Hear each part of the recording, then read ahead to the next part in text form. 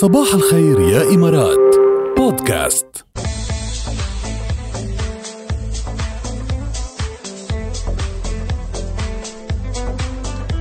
شو رأيك نحكي شوية أرقام جاد؟ زمان مش حكي أنا وياك هيك بالأرقام. يلا بنحكي بالأرقام. يلا أرقام بأرقام.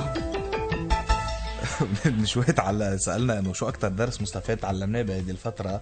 هلا إذا في ناس تعلموا الطبخ، إيه اكزاكتلي، وفي ناس تعلموا الطبخ فينا يعني صاروا يعملوا لنا وصفات على السوشيال ميديا، ونحن يعني جربنا نطبخ طلع ما لا عاز طلع وصفة تاني من كوكب تاني. ما بقي حدا ما طبخ يعني لدرجة وصلت الأمور عشوائي أمي رح تطبخ إنه حتى لو بيطبخوا طبخوا عشوائي يعني. رح تتحمس كانت يعني عرفتي كيف، بس إنه لا قطعت على سلامة لأنه تحمست كنا نحن أكلنا الضرب. بعد بتتحمس طول بالك، بعد جاي وقت بتتحمس فيه يا جماعة. بس كمان يعني فينا إذا بدكم يعني إذا بدكم فينا نتعلم كمان. لا بعرف قديش الرجال حيتعلموا، بس نتعلم نشارك أكتر بأعمال البيت. لا والرجال كمان تعلموا كتير اشياء، حتى شفنا على السوشيال ميديا قديش في رجال كانت عم تطبخ تنزل فيديوهات بالمطبخ. بس الأعمال المنزلية كمان. هلا الأعمال المنزلية ما بتنزل على السوشيال ميديا، بس هي بتكون عم تنعمل. شو ليش ما له عين يعني؟ إنه مش لهالدرجة كمان إلا إذا عم يصوروا شيء تيك توك بتقطع.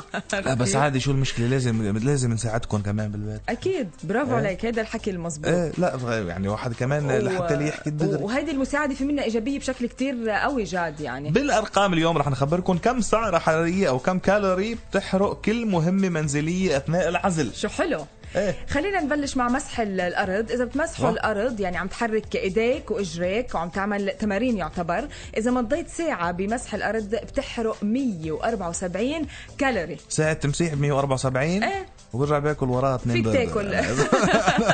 طيب إزالة الغبار. أرقام بأرقام.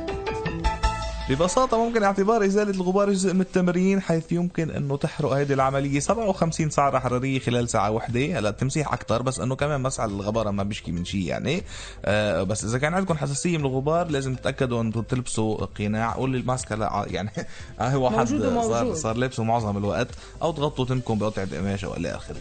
تنظيم غرفة النوم، هذا الشيء بيساهم بالتخلص من الفوضى بغرفتكم وتنظفوها وتعملوها على مزاجكم، حتى فيكم تغيروا فيها شوية ديكور من فترة للتانية. هذا بتحرق 189 كالوري، يعني عم نقول 200 كالوري. هيدي أكتر شيء لهلا أنه ضبط غرفة النوم. هلا تنظيف أدوات المطبخ، غسل الأطباق، الجلي مثلا أوكي بيحرق ما يقارب يعني تقريبا 60 سعرة حرارية. وإذا كنتوا عبالكم تحرقوا أكتر حاولوا تنظفوا الأطباق بوضعية الوقوف. يعني بعتقد معظم الناس اصلا بتجلي على الواقف يعني. صح. او اذا بدكم هيدي الفتره ما تستخدموا الجليه، يعني اللي عنده جليه ببيته ما يستخدمها. بس انه اللي بيجلي بايده بيجلي على القاعد ما بحياتي ما سامع فيها هيدي. اكيد لا. شو انا وضعيت له ما كله واقف وعم بيجلي. طيب العنايه بالنباتات وتنظيفها. الاشخاص اللي عندهم نباتات وزارعين، وكل البيوت تقريبا فيها، فهيدي الرعايه بالنباتات وتظبيطها ومسح الغبار عنها وهيك، هي كمان فيكم تخسروا 60 كالوري عند النساء، وكمان تقريبا اكثر 70 كالوري عند الرجال.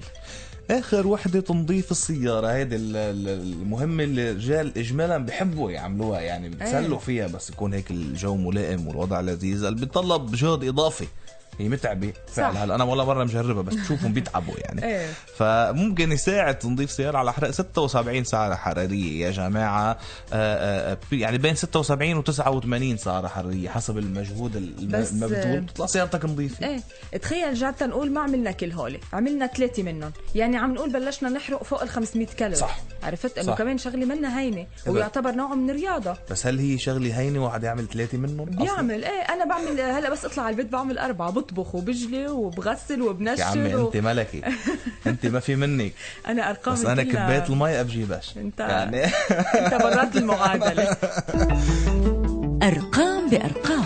هيدا درس مستفاد. مثلا تعلمنا نتحرك اكتر. صح، لانه على قاعده بالبيت ما في ضل قاعد الواحد كمان 100%. هيدا درس مهم.